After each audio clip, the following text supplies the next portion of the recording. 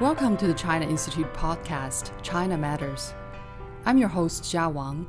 Today, our guest is Ambassador Guy Saint-Jacques, former Canadian ambassador to China. We will be discussing Canada-China relations and doing business in China in our conversation. So welcome, Guy, to the China Institute podcast. Well, thank you very much. I'm very pleased to be back to Edmonton, but especially to have the chance to see the Institute for the first time. It's a beautiful building and a very important center, in my view, to foster relations between Canada and China. Thank you, Guy. We're so thrilled and privileged to have you here with us today. So we will talk a bit about Canada-China relations here.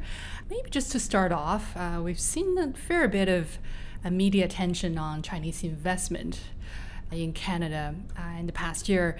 And some have suggested that there are significant security risks associated with mergers such as the Aecon deal or the Norsat deals. So in your view, how significant are these security risks? Of course, we have to look seriously to security risks, but I think there's a bit of paranoia, I'm afraid, when it comes to Chinese investment. In my view, for instance, in the case of Aecon, the security risk, if there are any, they are very limited. And therefore, we have to distinguish between the types of investment and have a more systematic and rational decision-making process. The media have a tendency to play things up, and I think it's unfortunate.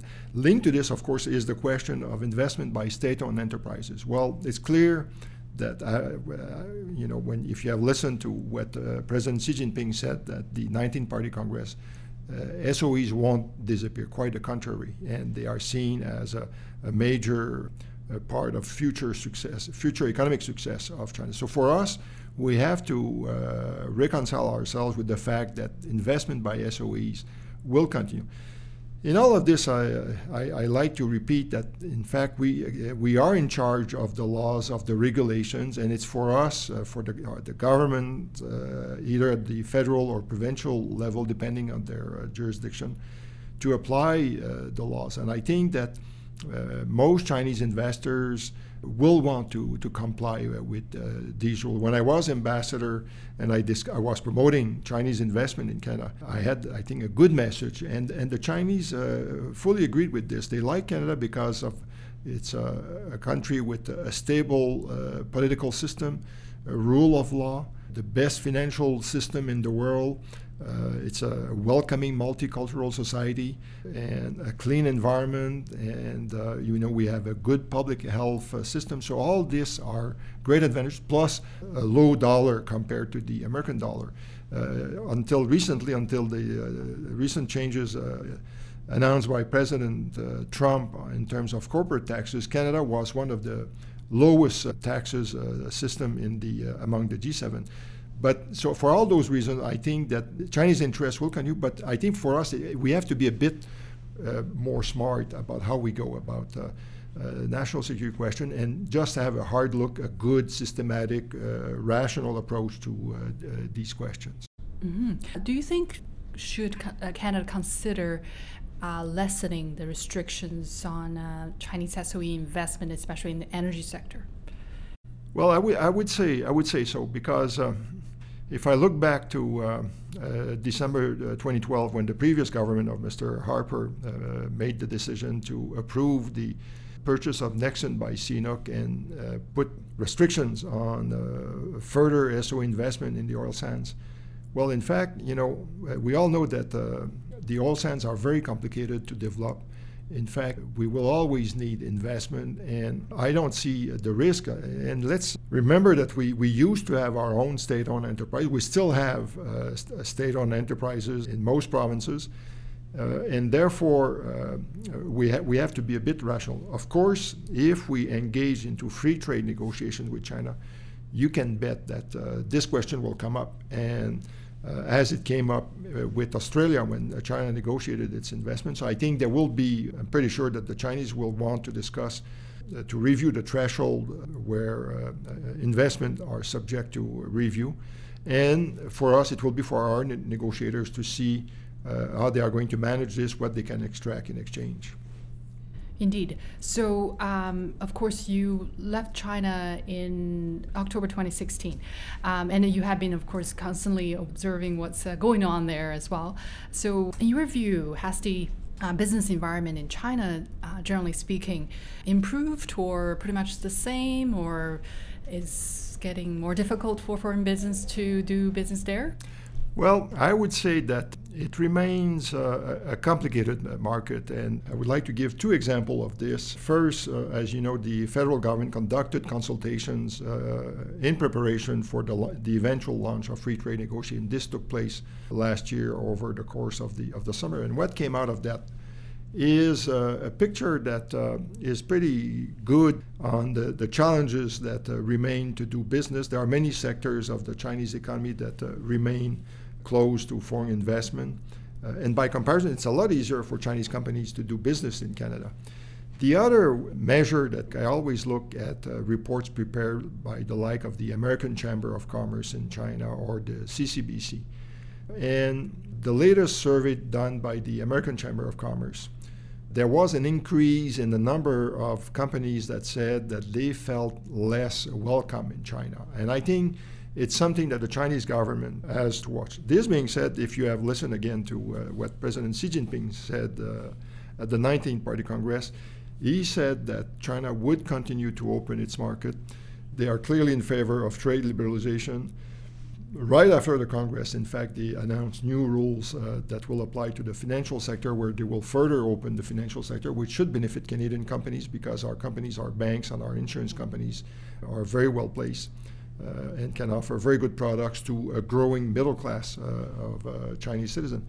But clearly, there's still a long way to go. And it's true that China has been talking a good talk for many years about welcoming foreign investment and foreign technology.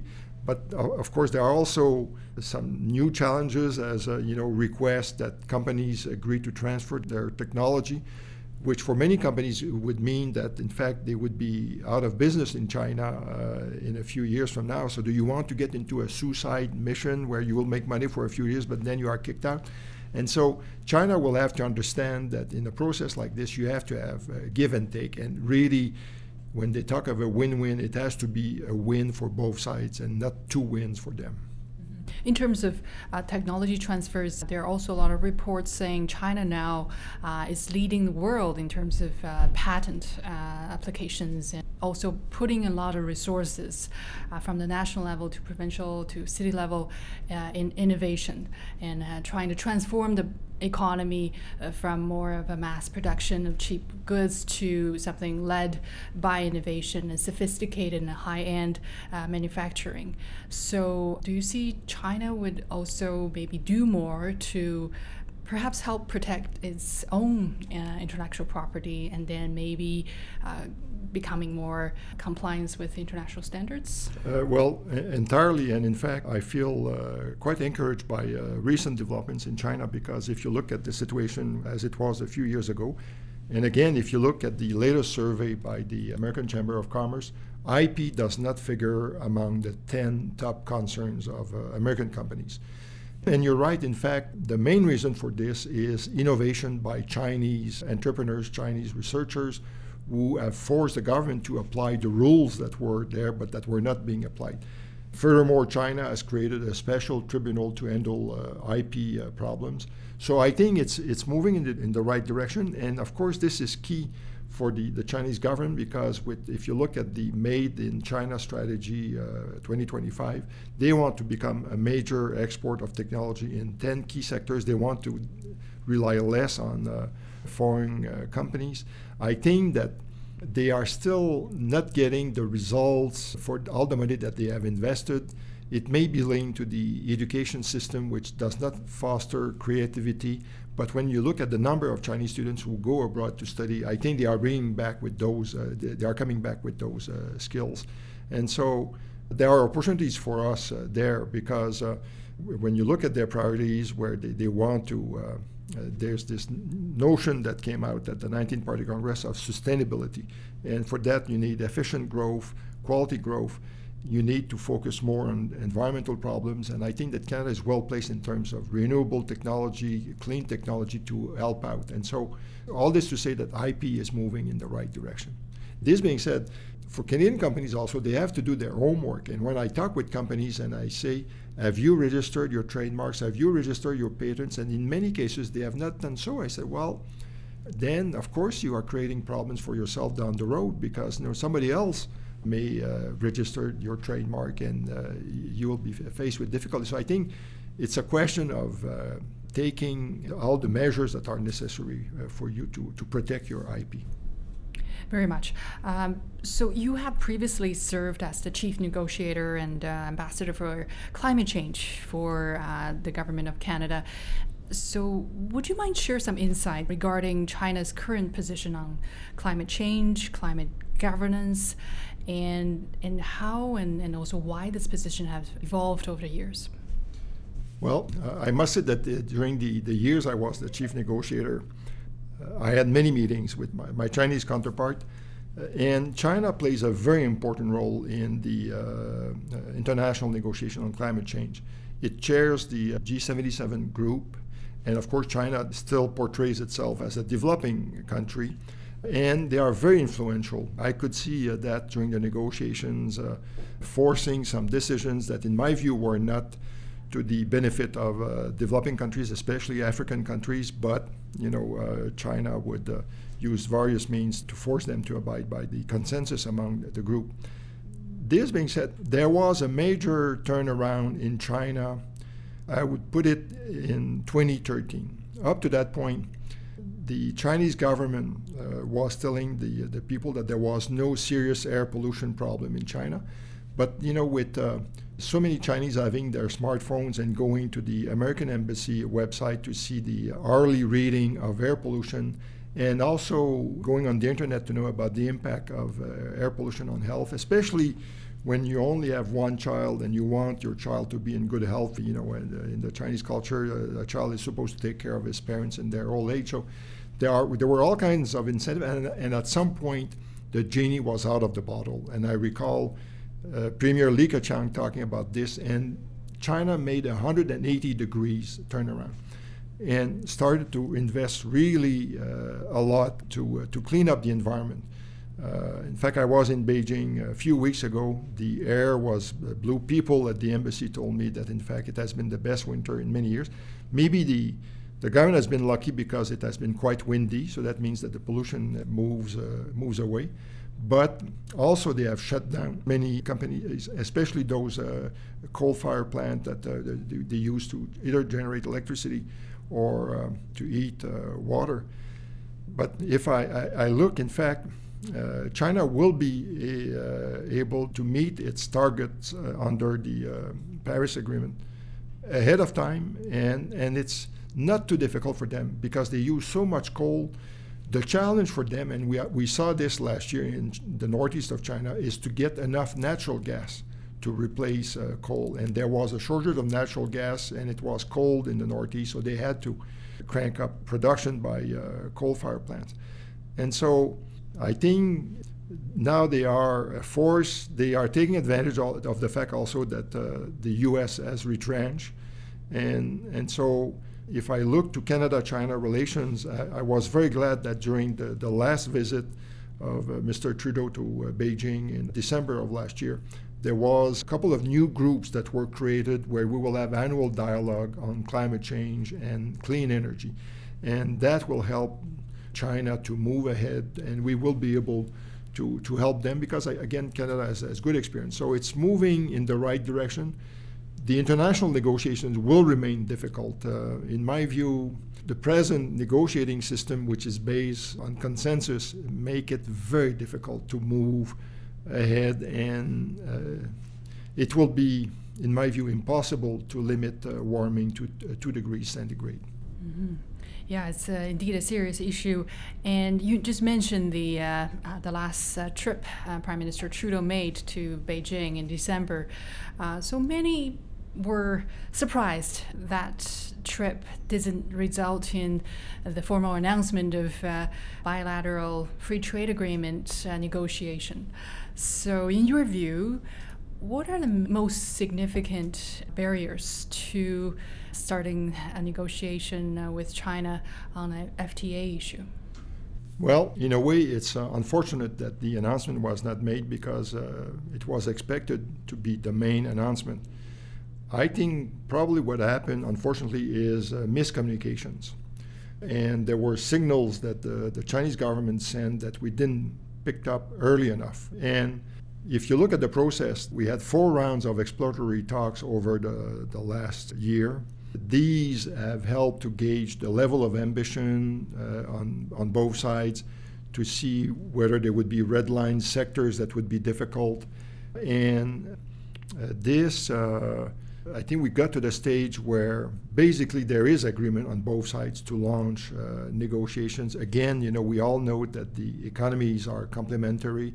In fact, in 2012, there was a study that was released, a complementary study that confirmed that there could be major growth if we were to get into an FTA. So the challenge, basically, I think my understanding is that it was on how do we announce the launch of negotiations. And there were a key few issues on the Chinese side that created some problems. One, especially, how could we refer to labor rights in the announcement? And on this, I can understand that people on the Canadian side were a bit taken by surprise, in as much as the Chinese side had agreed to the 4 conditions that Prime Minister Trudeau had set out back when he visited China. He had meetings with Premier Li and President Xi at the end of August. I think it was on August 31st, 2016, where he told Premier Li, we will agree to launch exploratory talks only if you agree to discuss 4 things: environment, labor rights, the role of state-owned enterprises, and public procurement. Initially, China said no. So there was no announcement of the launch of those talks when the PM was there. Then we used the 3 weeks between the 2 visits to further negotiate, and by the time Premier Li came to Ottawa in September 2016, the Chinese had agreed to discuss these issues. So since they had agreed to discuss labor rights, why would they not agree now to have a specific reference in the communique that would announce the launch of the negotiations? Well, in the meantime, there have been developments in China. Again, I would point out to the 19th Party Congress, and China now is a major power.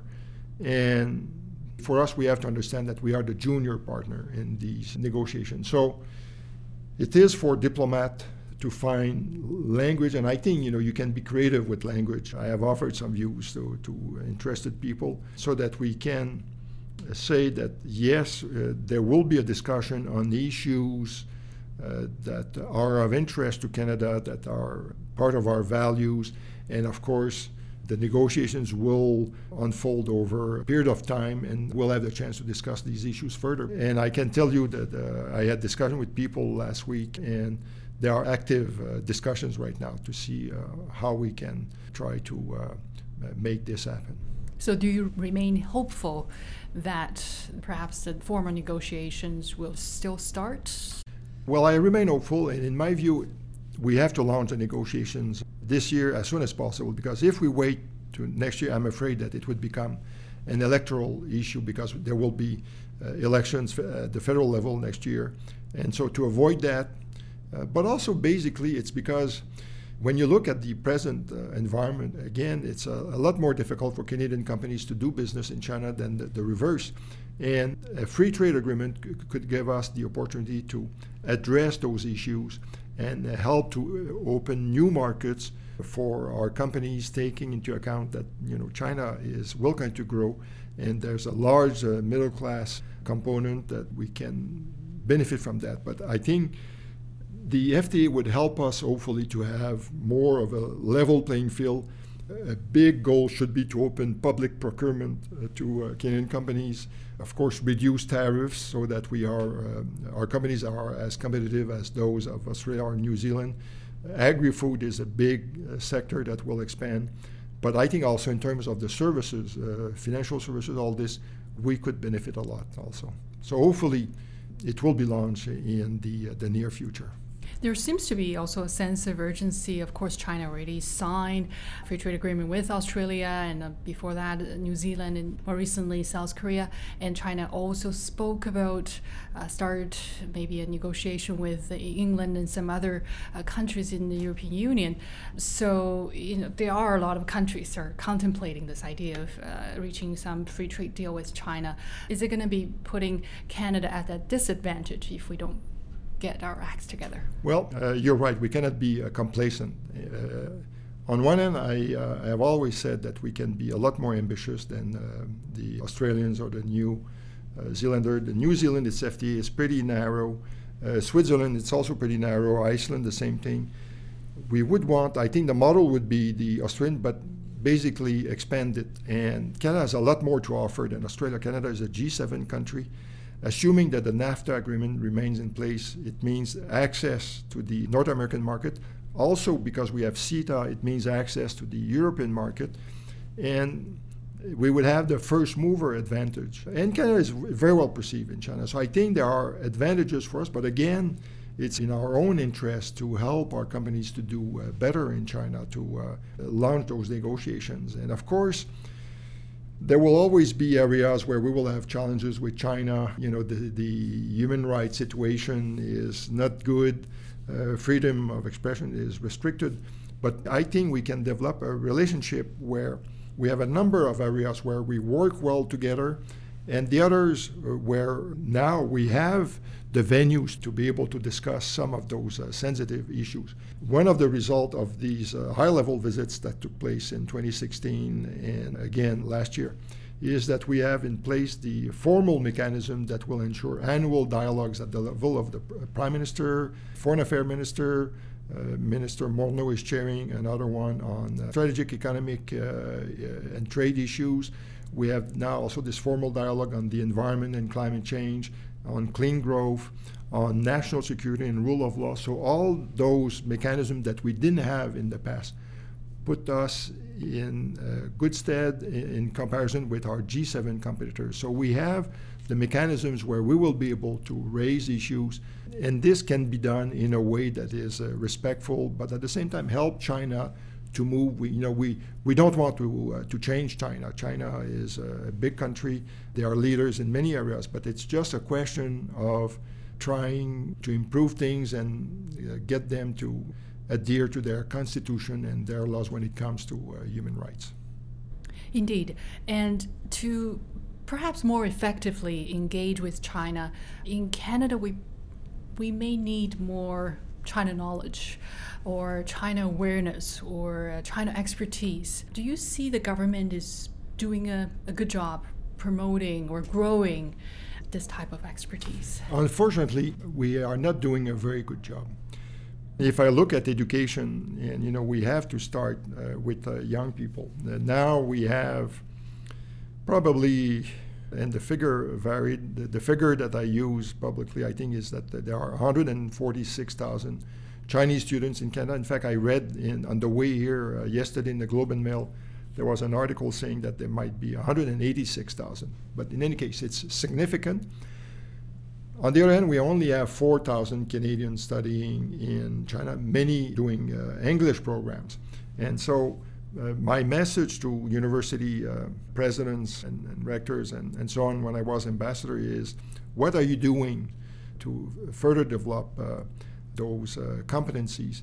There was a good report that was put out about 2 years ago on Asian competencies by the Asia Pacific Foundation, really outlining what should be done. I think it's for government to do more. I think the government of Alberta is doing probably better than others, because when I look around in terms of Mandarin classes, there are more here than in other places.